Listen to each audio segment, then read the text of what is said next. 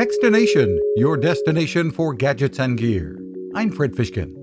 Kitchen tech always catches our eye, and while sous vide cooking isn't exactly new, more and more techie devices have arrived to make it easier than ever. And Daniel Shumski's new book, How to Sous Vide, is a great guide. Picture a pot full of water, and then you have a device called a sous vide circulator that goes in the water. And what that does is it regulates the temperature of the water very precisely.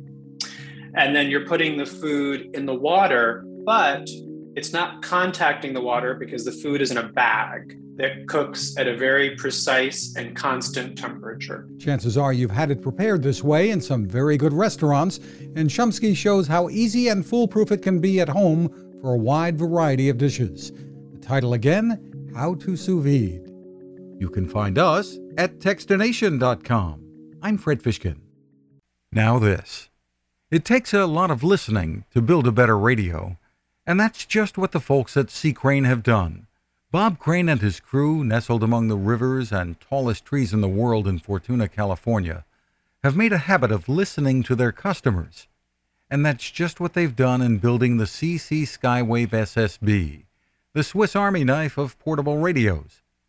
For everyday listening to AM or FM in the yard or patio or on the nightstand without having to drain a mobile phone battery, it's a great companion. But it is also a companion equipped for NOAA weather information and alerts that can be life-saving. You can listen to FEMA and Coast Guard transmissions too. Beyond all of that, you can tune into shortwave signals from around the world. It's compact, easy to take with you, and built to last. The CC Skywave SSB. Click on the link at techstination.com.